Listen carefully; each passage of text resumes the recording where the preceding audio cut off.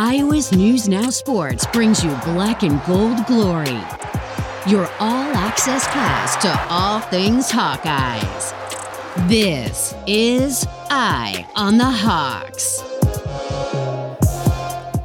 And we are starting with breaking news out of East Lansing. Mel Tucker officially now terminated by Michigan State University. You're seeing there the termination letter sent to Tucker today. Of course, Sparty visiting Iowa City this weekend. This was more or less a formality at this point, but according to a release from the university terminated Tucker's contract for his admitted and undisputed behaviors which have brought public disrespect, contempt, and ridicule upon the university and constitute a material breach of his agreement and moral turpitude. So that is the end of the Mel Tucker era in East Lansing. They are moving on now from him as Iowa looks to move on from the Penn State loss and head into MSU week back at Kinnick Stadium. I mean, the season's not over yet. This isn't even close to the finished product. I mean, there's a reason why you play 12 games in a season. There's a reason why there's 4 quarters in a game. I mean, if we just shut it down right now based on what has already happened, I think that's just not a good mindset. What are your expectations for the next 8 games? It's a player best. And that starts on Saturday against Michigan State. Welcome to our first live preview edition of Eye on the Hawks. Mitch Vick, Owen Sebring, Mike Howell here to break everything down between the Hawkeyes and Spartans. Real quick, before we do fully move forward, just your parting thoughts on a rough night in Happy Valley. Oh, we're still talking about the Penn State game? I know, I said Sunday we'd move on. I don't remember it. Anything you want to put a bow on at all? Nowhere to go but up. I guess go. that's all we could about say from that game. That it's I think even though Penn State is a potential college football playoff team, there's still the offensive concerns are real, and if they don't get better, then it could be a longer season, even though the schedule is quite weak. We'll see. So the 24-hour rule in full effect as it is after every game for Kirk Ferentz and company, win or lose. But really, the focus Sunday, watching that film and kind of sitting in the stink a little bit and then moving on and getting ready for Sparty. And that is the mindset that we heard about talking to coach and players on Tuesday. Losses tend to linger, and that was, we took one. So, you got to move past it, because what you can't do is let it impede what's going to happen this week. And clearly we need improvement in every area right now. We just all got to do a little bit better job, and that's we've been in that situation before. I don't know if I'd say it's easy to flush. Win or lose, it can be a challenge at times. To kind of give yourself that 24 hours to soak it in. But especially during a loss, it's almost good to just take that whole day and feel that sting, from that loss. Because it can give you extra motivation, if you use the right way. Obviously, it's super tough to watch film like that. When you get beat 31-0, it's not fun to do, but it's something that you need to do. So just being able to watch that and find the areas that you need to improve in. Everybody needs to improve in areas, so I think that's very important. You just we have a 24-hour rule. Whether you win or you lose, you're just kind of sitting on it, and that just kind of gets you fired up to go practice and go play the next game. It's never fun. It's not easy to put it behind you. It's easier said than done. But that at some point you got to do that so you aren't burning time on something that's already happened and wasting an opportunity maybe to get ready for this one. So they are moving on, and as tough as it maybe is for the public and maybe even the media at times as we rewatch things and prep stuff for this week, we're still dipping our toes into the waters of Saturday, the murky waters from Happy Valley. But that was the consensus that we heard from everybody there, is just, and I'm sure it's easier when you're in that building and you've circled the wagon, so to speak, to move on. But this is just one of those, and we've talked about just the national exposure, it being on CBS, another opportunity in front of a primetime audience on Saturday on NBC. But just this is one that's going to linger in minds even as everybody else kind of moves on, it feels like. I would be very encouraged if I was a Hawkeye fan about the posture, the air around the players that we saw yesterday when we were out there, because honestly, if I was out there just talking to those guys like we do every week, I would not have known that they just got shut out for the first time since 2000. It seemed like very much the same exact personalities that we've seen all season and in previous seasons, that those guys are just out there, they're having a good time. Jay Higgins and Joe Evans are joking around. I mean, they were just, you can tell that they really have taken that 24-hour rule to heart. I'm sure they soaked in it, and Nico Ragaini said something to the effect of, we let ourselves pout about that game for a day and then we start moving on. And I think you can see that they have moved on from that game and onward and upward. Mike's working on his light. It felt so bad. I looked over at that 3 shot and been trying to get that light to work. Yeah, for this 15 light's minutes. malfunctioning. We have an anonymous guest like the today. game. This Oh, is no. like I like that you're in witness protection of this. I don't want to talk about. My name's Mike State. H. I'm a Hawkeye fan. It's a great mindset to have, though. I mean, they've mentioned it throughout the years. Don't let the wins get you too high. Yeah. Don't let the lows get you too low. And if this is a 9-win, 10-win football team, which a lot of us and a lot of fans think it could be, maybe we don't think about this Penn State game, at the end of the season. Very Alfred Hitchcock type. Yeah, this is. Yeah. What story are you going to tell us today, sir? Looking very film noir in the Eye on the Hawks podcast today. Well, it feels like the team is going as Cade McNamara is going, at least from a mindset and mentality standpoint. We heard from so many of them without even asking about him addressing the team after the loss and the message he delivered. We talked to Cade yesterday and Kirk as well, just about where that motivation to be a mentor and have that mindset and be a speech guy, where does that come from? And Kirk essentially saying, Cade said exactly what I was hoping to say, and just learning a little bit more about Cade's demeanor through this. We've talked about seeing him seem to be so joyful, getting to play again and all that, and we've seen him smile so much more after a lot of stoic interactions during his first time. He snapped back to that steely gaze a couple times yesterday, answering questions. So very defensive posture. If you're reading body language, a lot of arms crossed in the presser yesterday. But he was pretty open, just asking about where does this approach come from him? Is it just being a quarterback, or is it something more? So here's Cade on just his leadership approach, and Kirk shedding a little light on that as well. I just get a feeling that something needs to be said, and usually I have a pretty good feeling as to what needs to be said and when. And I won't do it unless I've earned that right to say something. And I think, I'm never going to say anything to put anyone down or anything. Everything is focused on us getting better and, making sure we're all in the right place. The words that he spoke were pretty much, what I jotted down in terms of what I wanted to share with the team too. So I think we're all on the same page. I think we all know what we need to be doing and what we want to be doing. Now the trick is, can we go out and do it better week by week here? Those words you jotted down and wanted to say. Basically, just kind of what I started out here, just at the start of the press conference. You stay together and you work for it, and that's really what it goes. And then, I think he also added, nobody wants to remember this feeling because you don't want to experience it again. I've talked to a few former Hawkeyes too, and we'll get into one of those conversations that you can listen to on the pod later this week. But that was kind of what they told me they remember from years ago with Kirk too, of just no matter if it's a 1-point loss or a 31-point loss, like, all right, we'll stew in it for a day and then you move on, and you have to. I mean, again, Cade off the top, just there's 8 games left. It feels like we've seen so much and you're a month in and everyone starts forming opinions, but boy, it's still darn early. That's Big Ten game number 1 out of 9. Mm-hmm. Yeah, I would like, and I think again, as a fan, I would be pleased with Kirk Ferentz as a head coach, as much as there's a lot of conversations about Kirk and his future and what people want to see out of him in the future.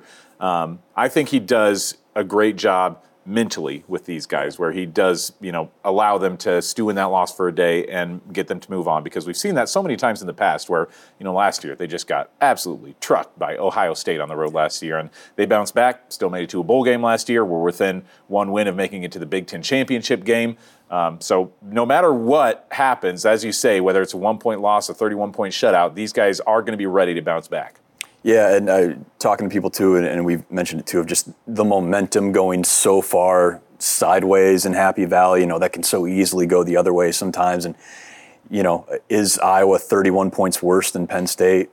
Maybe not. Same thing, is Colorado as bad as they looked against Oregon? Mm-hmm. Probably not, but it's, momentum's crazy, especially in football, and it's a wild thing. Certainly, I don't think Michigan State is as bad as maybe the final score is shown against a great Washington team and a great Maryland team, but that is who is coming to town here on Saturday, a Michigan State team that is 2-2, and again, those 2 losses coming back-to-back to the team that may be the best team in the Pac-12 right now, a great offense. I mean, there's a lot of good teams in the Pac-12, a lot of great quarterbacks. Michael Penix, far removed from what he was at Iowa in 2021 in that opener when he was with Indiana. He looked great against the Spartan defense, and then you go up against a Maryland team that just has bad luck and is playing in the Big Ten East. So I feel bad for the Maryland team. They're obviously the fourth best team, but they could probably win the West this year if they were playing in it. Yeah, and they looked good against Michigan State. And again, they play. I think they go to Ohio State next week, and they host Michigan and Penn State.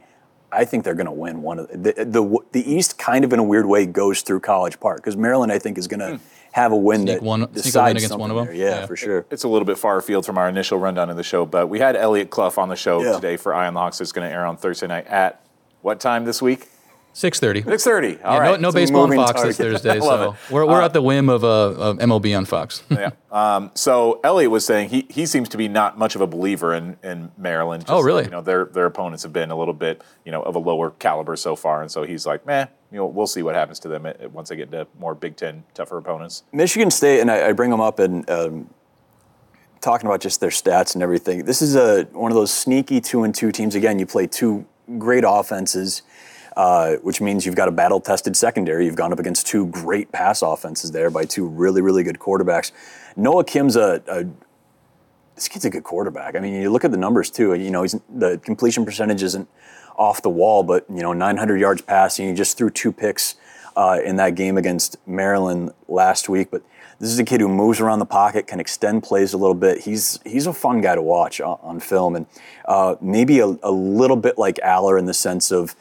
Even when he's moving his feet, it's not frantic. He's looking downfield and making plays. Again, on the other side, a guy who's extending the pocket and trying to but looking for the downfield play a little more than Aller was. We talked about him completing less than 5 yards an attempt. He was just taking what was under in that zone sometimes. Noah's a kid that's maybe going to look downfield a little more. Maybe there's the opportunity to maybe catch up on that interception quota that we've some people have talked about why Iowa's doesn't have as many interceptions as normal. Maybe there's not the opportunities there downfield. Nate Carter's a kid that's really, this kid's fun, and if you're an Iowa fan, maybe a little bit dangerous because he's a great weapon for Michigan State. Their running back there, they kind of go as he goes. He's had a great season for them.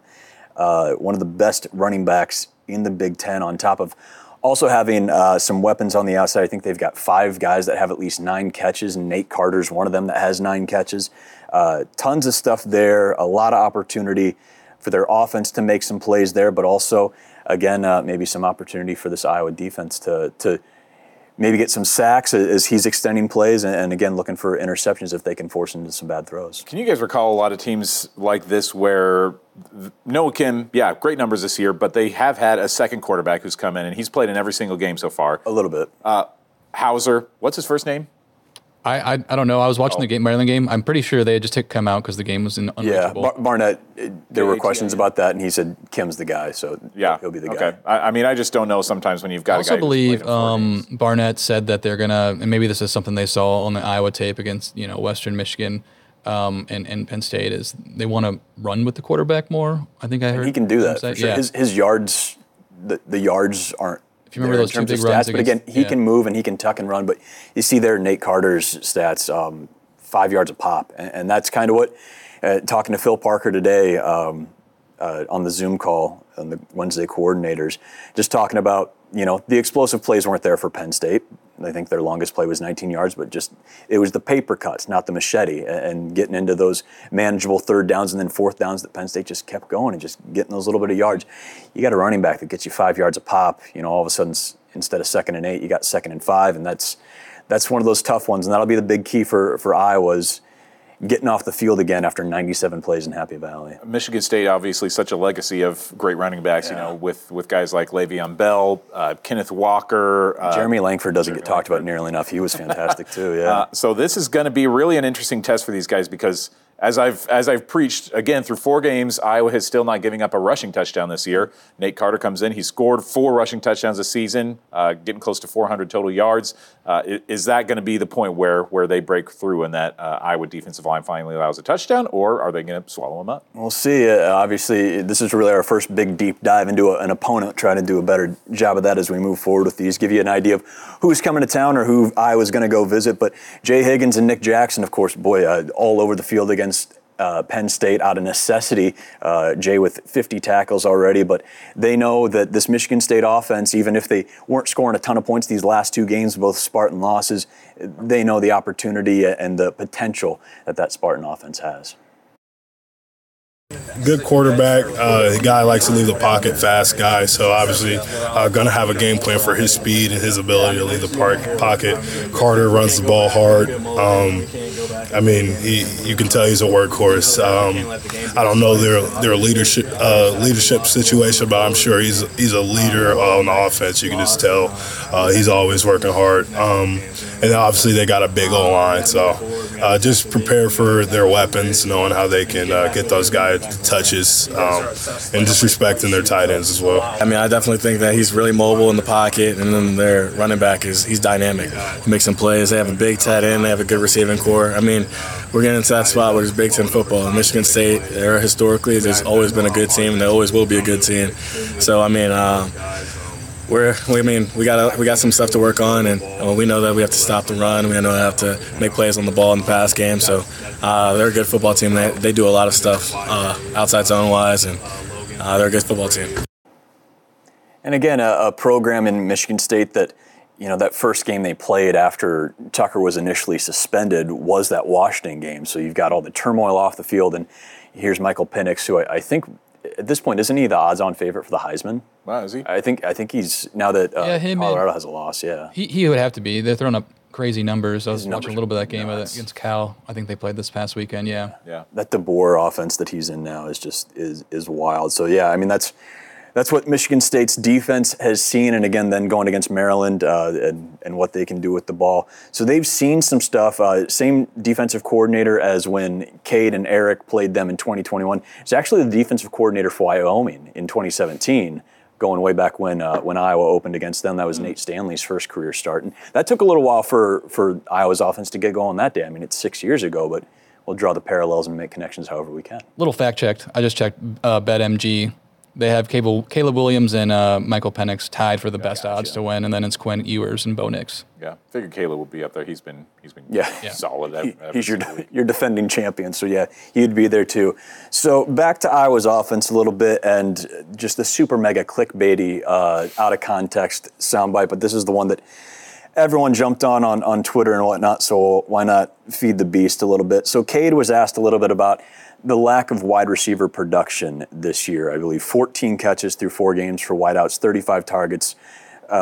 Continuous questions about Caleb Brown, despite 6 weeks ago, Kirk at Media Day saying, listen, he's a great prospect, but he's still just a prospect and going to take some time. But Cade was asked about just the lack of production from the position, and here's the soundbite that he came up with. You look through 4 games and 14 catches by the wide receivers, only 35 targets. Has that been more game plan driven, the way the ball just goes where it's open, or is there a way you can get them more involved in the game? I'm just a quarterback. I'm not calling the plays or doing any of that. That's not my decision. I'm just going to run the play as fit, and I'm going to throw it to the open guy. Do you ever get to suggest plays?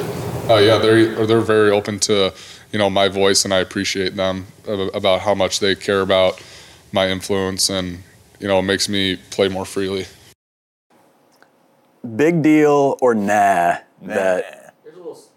Here's a little stat from Cover 3 podcast. These are guys at our CBS Sports.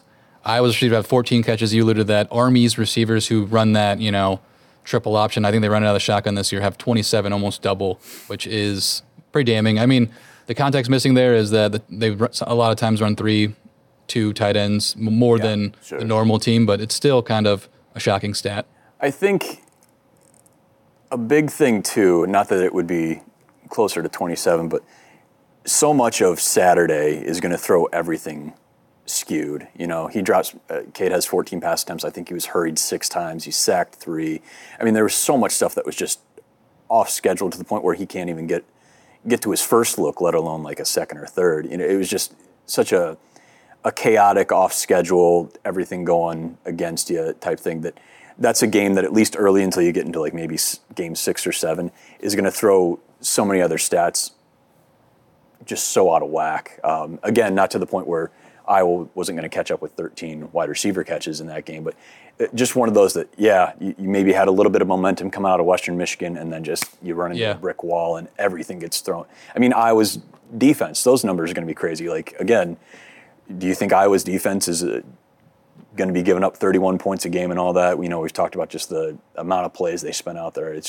It's a game that, as you flush, you almost have to keep the context as you look at the season stats of just, they had a really bad night in Happy Valley where things got sideways quick. Iowa tight ends this year, you know how many catches they have? 20. 25. Yeah, 25? 11 for Luke. Yeah, if you count Hayden Large in there, I guess it's 25. Yeah, do not. He's a fullback. No, right? he's a whatever you need him to be. I think Stylianos and Ostrenga have 2 apiece. That's who I was leaving out. I think Luke, at least I was looking at the Luke's stats. got 11, Eric's got 10, something like that. Luke and Eric have 10 each, it looks like, yeah. Why do I know this? I don't know if maybe you guys have the stats pulled up. Do you know which Iowa receiver has the most catches this year? Yeah, it's Nico, right? He has 4. It's Nico has 6. 6. All right. And then actually tied for the lead, I guess among receivers, running backs, LaShawn has 6 as well. Yeah, and he had 3 or 4 against Western, something like that. The thing about when we're talking about the offensive philosophy, and one of our viewers just commented in the comments about, and I think he brought it up on Sunday, is why this offense can't make a wrinkle and get more quick hitters, slants. It seems like all the routes that you see him running are kind of downfield, which when you're having trouble on offense with the offensive line like this past Saturday, like you're not going to be able to get downfield 20 yards. So I think a lot of offenses around the country do a lot more of that.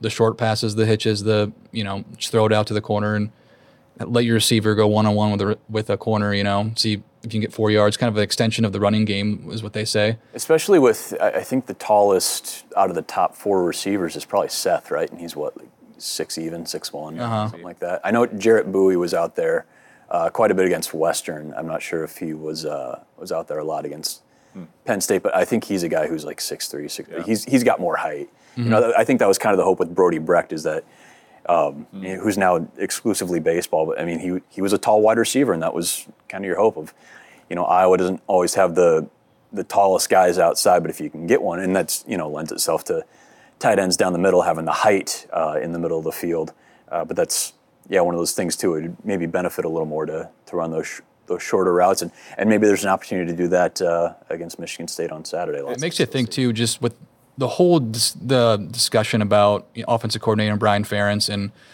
whether he should be back next year or not. I was reading a stat somewhere. I think Leistokow had it in the Register. He said that the year Amir Smith-Marset, or looked it up, and Brandon Smith were there, targets to wide receivers in Iowa's offense was up to like 72%. It's like a record, yeah. It was a record year of the program itself. Which is wild to think about when and that was under Brian Ferentz. McNutt and DJK and Colin Sandeman and Trey Strauss, and I mean, that's looked at as a pretty darn good group too. So obviously when the offense struggles and there's the debate online, whether it's Brian's fault, whether it's, Cade's fault, blah, blah, blah. I think, obviously it's everyone's fault who's working on the team. But I think the philosophy, it starts with, the head coach, and he's kind of had the same offensive philosophy ever since he's been here, at least when you're watching it, not too many changes. So, when we go placing blame on them, I don't think you can 100% pin it on just one thing wrong with this offense. Right. This might be another. Oh, go ahead. Oh, I was just going to say, as we've talked about O-line, I mean, it seems like that's where, honestly, if you're just looking at Saturday, that's where a lot of it stems from, is just how overwhelmed the offense. Yeah, there just wasn't a lot of time. Again, I haven't seen Iowa tackles, get bum rushed. Yeah, I mean it's a tough look. Again, I was talking to another player, and we'll tease the podcast on Friday coming up in a bit. But talking today, shame on me and maybe a lot of other people for not thinking about it, but that leg that that Cade's working off, that's his plant leg. And maybe that makes it a little tougher to get to those outside routes as he continues to heal up. I mean, you saw him on the bootleg. Bootlegs are back. That's great. But, I mean, you saw he wasn't full speed by any sense. Well, speaking of that play and the offensive line, that was supposed to be all in the flat, but the center got pushed back so far that all tripped over the lineman. And you just don't see that a lot. Not at all. Yeah. And, again, I think that Penn State defense is super special, and that's one of those plays I think early that can really get their momentum going of like, all right, well, we've knocked them off their base this early, and then you just keep bringing it, and that line gets more tired and more tired. I think if we do want to talk about, just going back to the soundbite from Cade, and we want to talk about, is this a big deal or is it not? Yeah. I think obviously most rational media and fans would understand, that's not what he was saying. He wasn't trying to do a critique of Brian. But if we do, if you'll allow me to play devil's advocate to the overreaction fan base side of things, I do have to think, what's the big reason why, a quarterback would come and play college football at Iowa, or any position, anybody anywhere wants to come play college football, is ideally wanting to get ready to play professional football. They want to improve their draft stock and play in the NFL. I do have to think through 4 games, Cade McNamara and the wide receivers especially have to be frustrated with the amount of reps they're getting, or lack thereof. And that Cade doesn't feel like, I'm not putting very much tape together that would make me look like a NFL quality quarterback. Even though, I think that he potentially could be an NFL caliber quarterback. There's not much evidence there through 4 games that would show it to a guy who's wanting to watch tape if you're an NFL scout. Yeah, and still, he says he's getting more healthy. He's not wearing the sleeve at pressers anymore. So again, I keep going back. He just missed so much time in the spring and then in the fall too. So he's still catching up and getting healthy. So again, I didn't even think about the right leg being the plant leg and how that can affect everything, not just scrambling, but just setting up and throwing. So we will see how he continues to recover as he gets ready for a game again that he's played before, the old rivalry game against Michigan State, which statistically was both he and Eric All's best game at Michigan. It was a loss there in 2021 in East Lansing, but they lit it up. Obviously different offenses and everything. Eric said it was I think he was involved in a lot of screen games too, but tight end screens, boy, Eric, you came to the right place. They can probably roll those out for you. Before we get into our picks and looking over what's going on in the Big Ten West this week, this was such a cool moment during CBS's coverage of the game on Saturday. Hey, bless you. Excuse me. Folks. Get those flu shots, by the way. CBS took a little time to just go through the lineage of Jay Higgins, who is actually Roy Higgins IV. His dad's Roy III, so on and so forth. It was a cool little legacy graphic that they kind of put up. So I talked to Jay a little bit about his dad. He's a pastor, and he even said before we got into this line of questioning on Tuesday of, boy, when you're looking for positivity, just go to my dad's Twitter feed, and he's a guy who's always going to be uplifting. But I just asked Jay about the decision to go by Jay and not Roy IV, and just what he knows about his family's legacy and the family standard that he says he continues to uphold to this day. It's a fun little conversation. I remember when I got to middle school, they asked me, nicknames were a thing. Elementary, it was like your government name, and that was the only thing, but apparently middle school is like you could call yourself whatever. And I just remember they called me Little Roy, and I always remember that. And my middle name's Jay Bass, so I just went by Jay because I was always around my dad. But yeah, being Roy Higgins IV is big to me. When I have my son one day, I know he'll be the 5th. It's just kind of one of those things where I just want to carry on the legacy. And when it's literally your name, it's a little bit easier to do so. So I just try to uphold, I guess, the family standard as well. For sure. Dad's a pastor. What Grandpa and Great-Grandpa do? So my dad rides horses because his dad was big into horses and stuff like that. He grew up in Kentucky as well, and then moved to Indianapolis for the factory jobs and all that stuff. So that's how my dad got to Indianapolis. But he definitely kept that horse riding heritage in him. We were going to see you riding a horse around the streets of Iowa City? I don't know if Coach Wallace let that one happen. When I was in, I think sophomore year of high school, I think my dad was like, all right, let's get off the horse, buddy. And ironically, Iowa will now try to get back on the horse. I didn't stack it that way, but yeah, look at that. Boy, yeah, 2-drink minimum here on Eye on the Hawks. Just such a cool thing to hear him remember his lineage and talk about how his kid's going to be Roy V. And just a reminder again of these players, these 18 to 22-year-olds, representing a lot more than themselves out there, representing their families and doing some really cool things. And we've heard so many awesome things about Jay Higgins beyond just 50 tackles through 4 games. Just, yeah, he's such a fun guy to talk to. I'm curious now, as that soundbite was up, Mike was telling us he's never ridden a horse before. What percentage of the American population has been on a horse? I mean, I have been. It's not been fewer than 10 times, I suppose, I've been on a horse. How about you, Mitch? A handful. I said my grandma and grandpa down in Williamsburg on their farm had some ponies back in the day. I'm trying to think. One was the most recent, and the last one they had name was Jack Spot, and I can't remember the name of the first one because I was probably like 10, 11, 12 years old, something like that. But yeah, a couple, and yeah, it was, you'd just ride around a little bit around, not the pen, but kind of a field area there, but wasn't galloping, chasing down a train or anything like that. I've never seen the moving pictures. The train's coming right at the screen.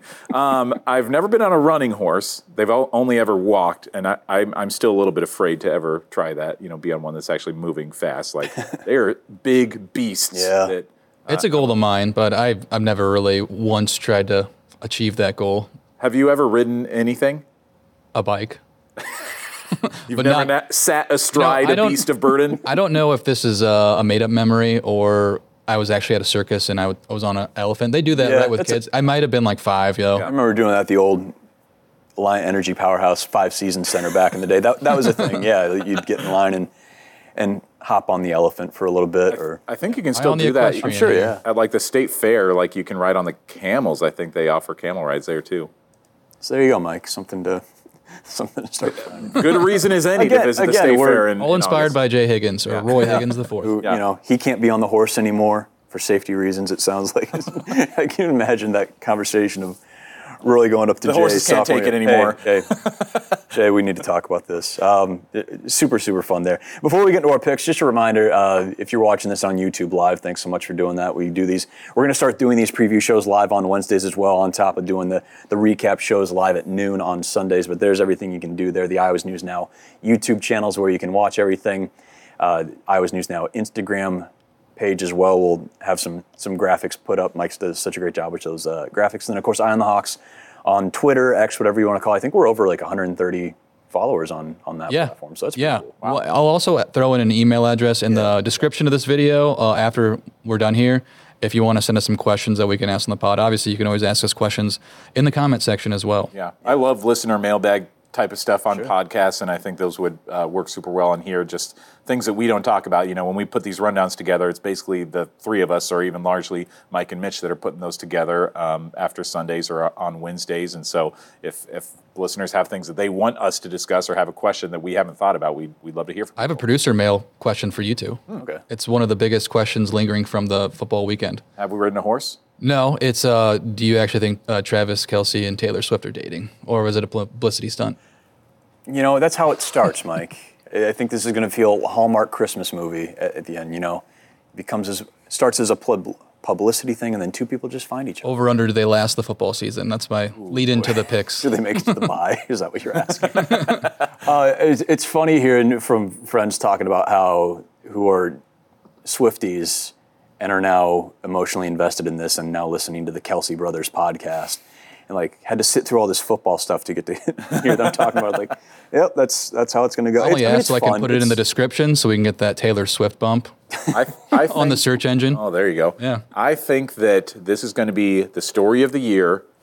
Chiefs make it to the Super Bowl, and Taylor is the Super Bowl halftime entertainment. They already announced that Usher was doing it. It's Usher, man. This past weekend. Yeah, Kim Kardashian had She's a guest. We're off the rails guaranteed. Here. We were talking. Usher? Is he like 55? Watch your tone, sir. Give me a break. That NPR Tiny Desk concert that he did, that was in the last year, right? On Usher did? Yeah. I didn't see that one. Usher's an icon, man. That was an all-time Tiny Desk Do you guys performance. genuinely care about Super Bowl halftime shows? I feel like that's definitely my time to tune out. I have not cared. I always watch them. In a long time. When they're great, I mean, that Prince halftime show from that's 10, 15 years, that's an all-time. Yeah. 2007, I think, because he was playing in the rain at that Bears Super Bowl. I think even when they're not great, they're good memes, like when The Weeknd was showing. It was like walking through. The Weeknd lost in the... Yeah. That was immediately like, oh, well, this Left Shark. Timeline. You remember Left Shark? Left Shark, Katy Perry, yeah. So cool.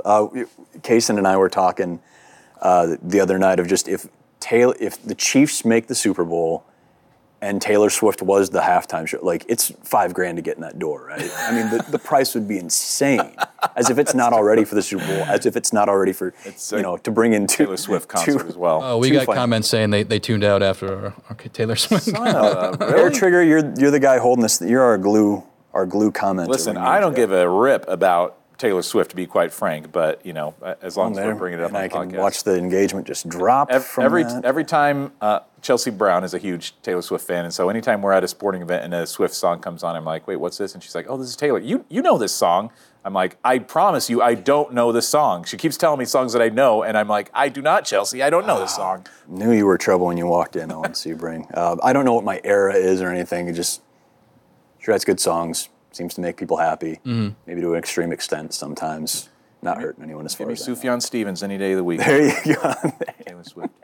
Again, I aged myself asking Logan Jones parallels between Cade's speech to the locker room and bringing up Tim Tebow's 2008 address after Ole Miss, and he gave me a look that made me go Matt Damon and Saving Private Ryan age 50 years in 3 seconds. Like, oh, that was 15 years ago. You were 5 probably. Oh, just brutal. And then Joe Evans pointed out his first Hawkeye game ever was Michigan State in 2007, where he was like 6 or 7 years old. Oh, wow. I was 21.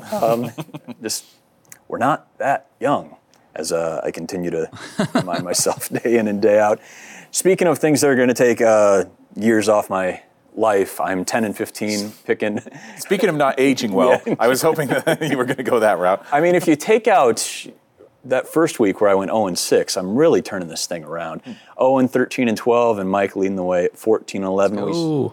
We start this week in the Big Ten West with our picks. Northwestern coming off an incredible comeback win over Minnesota. Your reward, the 4-0 Penn State Nittany Lions, who really looked good against Iowa. Momentum, or whatever it may else be, they looked fantastic. A 27-point favorite in Evanston. Don't like the line. 27 seems like a lot to me. I am going to take Northwestern in this game. They've looked so much grittier, tougher.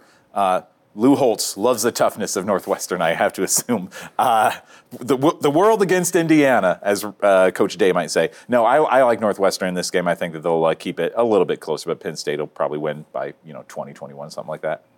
I'm going to go Northwestern as well. I know they just covered that would-be spread against Iowa, but I think the atmosphere and the revenge factor from 2021 was more to do with that. I think they probably don't care much about it. It's on the road. It's probably going to be like an 11 a.m. kick. I actually don't know what time it's on. It is 11 a.m. I'll go Northwestern covering, but it's not going to be close.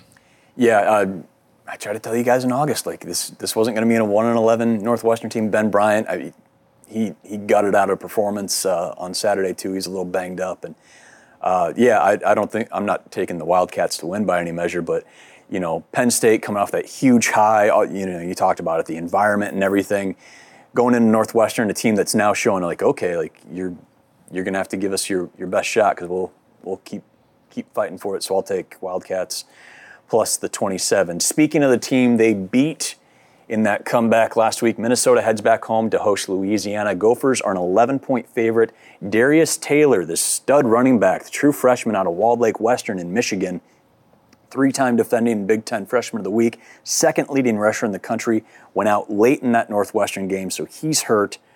Don't know his status. PJ Fleck didn't provide an update earlier this week, so Gophers go in to host the Raging Cajuns as an 11-point favorite, maybe without arguably the best player on their team this year.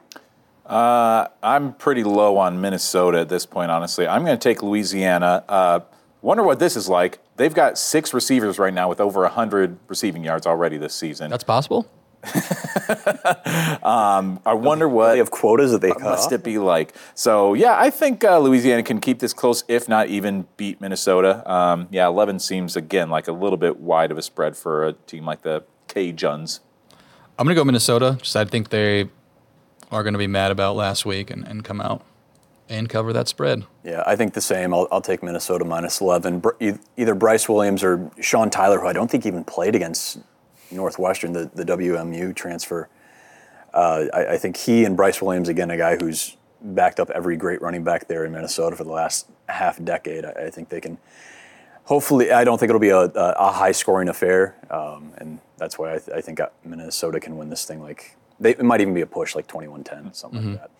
Michigan and their undefeated record heads to Nebraska, 17-point favorites in Lincoln.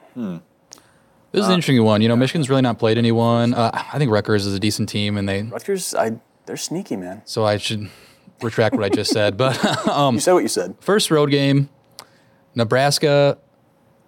I think this game is going to be closer. I'm going to take the points with Nebraska. I think it's like one of those Penn State games where it's not really all that close. There's no chance for Nebraska to win, but I think they do keep it within 17. There were so many years when Scott Frost was at Nebraska where they were just like, if you were a Nebraska fan, they were just on the cusp of just getting right over the hump against so many good teams. They just couldn't, it was like 7-point game after 7-point game, and Matt Rule might be in that same area right now where I think that playing at home in Lincoln on a Saturday afternoon, I think that they could keep it closer than 17 points, so I think I'll take Nebraska too. I'll take them to cover as well, and I am going to ask Mike to switch the K and the S there in Nebraska. And spell check didn't do us anything. Oh, wow. Yeah, boy, oh boy. Wait, Nebraska.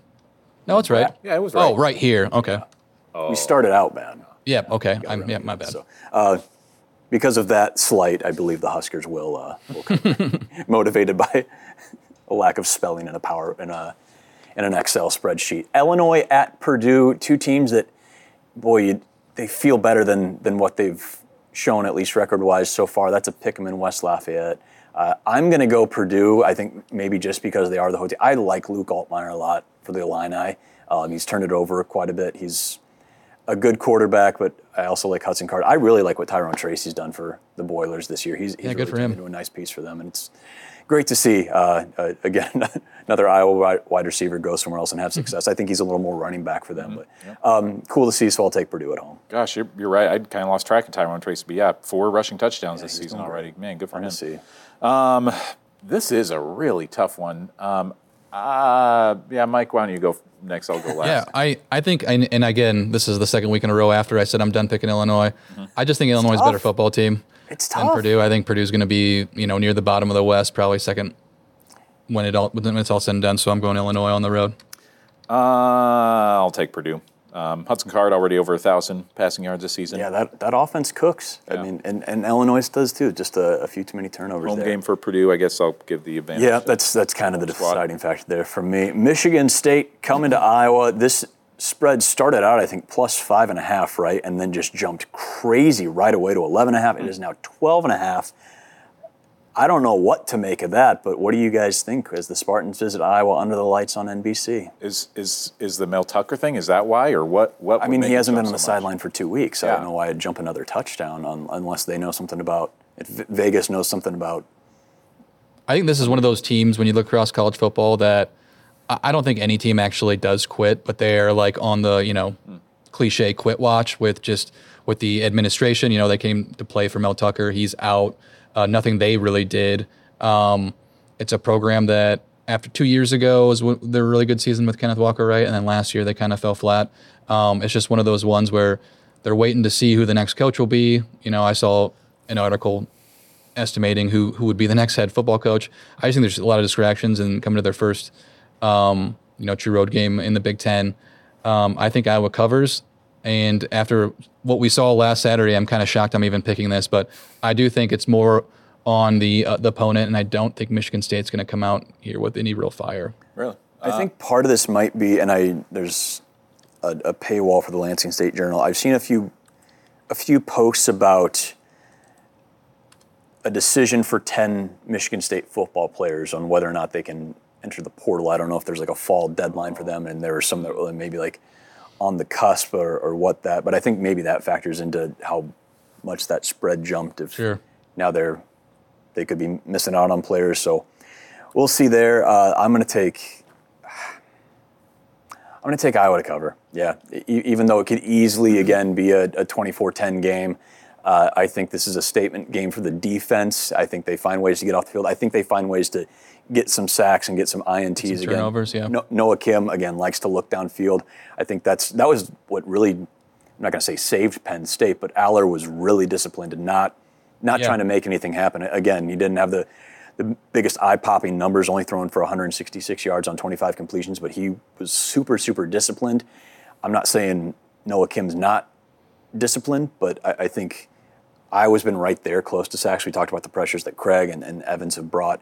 I think this could be maybe not a whole big waterfall in the dam breaking, so to speak, for Iowa getting those big stats that they've been missing. But I think there's a lot of opportunities there. I think they could reverse it and throw a shot out against Michigan State on Saturday. It's going to be tough. Again, Nate Carter's a great player too, but it seems like an opportunity that they could maybe flex a little bit and swing things the other way. Just being, still kind of a believer in Cade McNamara. I mean, they talk so much about his speech that he gave, and you made the allusion to Tebow. I don't know if I think that Iowa's going to win out the rest of the way and make it to the national championship game like the Gators did that year. But I think that they still potentially could look like a very different team after that Penn State game, and they could really rally the troops after that one. And so I think that they will come out, again, night game at Kinnick. Those are always dangerous for an opponent. I think that they'll cover that too. That was kind of the consensus, just asking guys of, you go into a tough environment like that in Happy Valley, it almost feels, that this is almost what's needed, maybe from a fan base perspective at least. Just, okay, let's go have our own night game. And I don't think it's been officially confirmed yet, but it kind of looked like in the game announcement on Sunday that might be the all-black uniforms. Again, keeping the black pants and throwing those in. That's always a fun little combo for the Hawkeyes. And if you dress good, hopefully you play good. I know that was the hope in Happy Valley. You bring it back home, maybe that makes a little bit of a difference. Final thoughts before we wrap things up here. Boy, I am looking forward to this one. I mean, sure. If I could wax philosophical for a moment before we wrap it up, one of the fun things I've really enjoyed about being at all of the Iowa home games, at least this year so far, is like every Iowa game feels like a story or kind of like a piece of chapter of a book, history book. Yeah. Yes. I don't get, I was a UNI grad and went to tons of games for a lot of years. Don't get that feeling quite at UNI. Even covering Iowa State a lot last year, don't quite get that same feeling. An Iowa State fan, I'm sure, would say differently. But the history, the brick facades in Kinnick Stadium or something just feels like, you guys as big Hawkeye fans have been talk about, oh, yeah, remember when 2006 when they played, Wisconsin and blah, blah, blah. I'm like, yeah, totally. But, yeah, you just feel like you're a little bit part of the story when you get a chance to be there, be on the sideline, and see these different chapters unfold each week. I had to explain to Blake from CBS 4 in the Quad Cities yesterday. He said something, boy, man, you just know so much about this stuff off the top of your head. I'm like, 37, dude, I've just seen too much of it. Like, I just can't shake the memories of what I've seen, but that's been fun. So, again, we're going to have Eye on the Hawks, the TV show, on 6:30 Thursday. Yep, 6:30 right? Thursday. 6:30 Thursday. Of course, that podcast version will be up streaming as well. Thanks to everybody who tuned in for the Daniel Murray one-on-one interview going into Penn State last week. That was super fun to drop that Friday episode, just talking to him about making that kick, how he asked for it on the right hash mark or the left hash mark or the middle of the field, and it ended up being right hash mark, and he still made it. And hearing what he's up to, coming up on this Friday's episode, that was such a cool thing. He goes, okay, let's try to do a one-on-one discussion regarding the opponent of the week every Friday. The Michigan State game that doesn't get talked about a lot for whatever reason, because, you had, again, 2007 was a double overtime win where Drew Gardner's wrapping up and sealing that win at Kinnick for the Hawkeyes. Sean Green gets stopped in 2008 on a fourth down, and probably the last time he got stopped for a loss in that 2008 season, and lost at East Lansing, and then you got 7, got 6 in 2009. 2010, Michigan State comes in 8-0, ranked 5th in the country, and Iowa's up 30-0. Kirk Cousins led. Kirk Cousins was and did not have a great game. No. He would probably admit as much. So I wanted to talk to Ricky Stanzi about that game. He gets asked all the time, I'm sure, about 7 got 6 and that finish in East Lansing. And it seemed apropos after just such a everything goes wrong in Happy Valley. Everything went right at Kinnick somehow 13 years ago in October against Michigan State. So it was fun to get his perspective on just the momentum of games like that. Michigan State was not in a 37-6 loss to Iowa, not 31 points worse than Iowa that year, certainly in an up-and-down season for the Hawkeyes there too. So just talk about when you've got everything going right, what that can be like compared to when everything's going wrong. The Tyler Sash to Micah Hyde pitch interception, what a wild play that was. We talked about that. And then he gives a little insight to just what he's seen from his perspective of the offense, and again, talking about Cade and what that quad injury can do to just him trying to throw the football, let alone trying to roll out in the pocket and things like that and run bootlegs. So awesome conversation with Ricky right before we started this, so always good to talk shop and talk ball with him. And of course, the folks seem to like Ricky Stanzi. They still seem to like. I didn't even ask him about being the pregame video guy this year. I should have, because sure great video. He was the quarterback when I was in college. Obviously I think it was Jake Christensen, but that was my freshman year in 08 when he started, and then in 09 and 10. So good memories watching Rick throw some Rick sixes and come back. He offhandedly mentioned that too, and asking Kirk about him before the opener when it was announced that he was the pregame video guy. Just even Kirk remembered, he kind of had to throw an interception to maybe feel a little more settled. It's Willie Beeman and any given Sunday having to puke. That was the parallel I always drew. Is like, okay, once Ricky throws a pick six, we're ready to go. He threw it in the Orange Bowl and everything worked out all right. That episode will be dropping on Friday. Again, so much fun always talking to Rick about ball or life or whatever it may be. So thanks to everybody for tuning in. Again, there's all the ways you can follow and engage with Eye on the Hawks. We'll do that recap podcast coming up on Sunday at noon. Late night at Kinnick, but it'll be super fun. First night game of 2023, so we'll have a good time.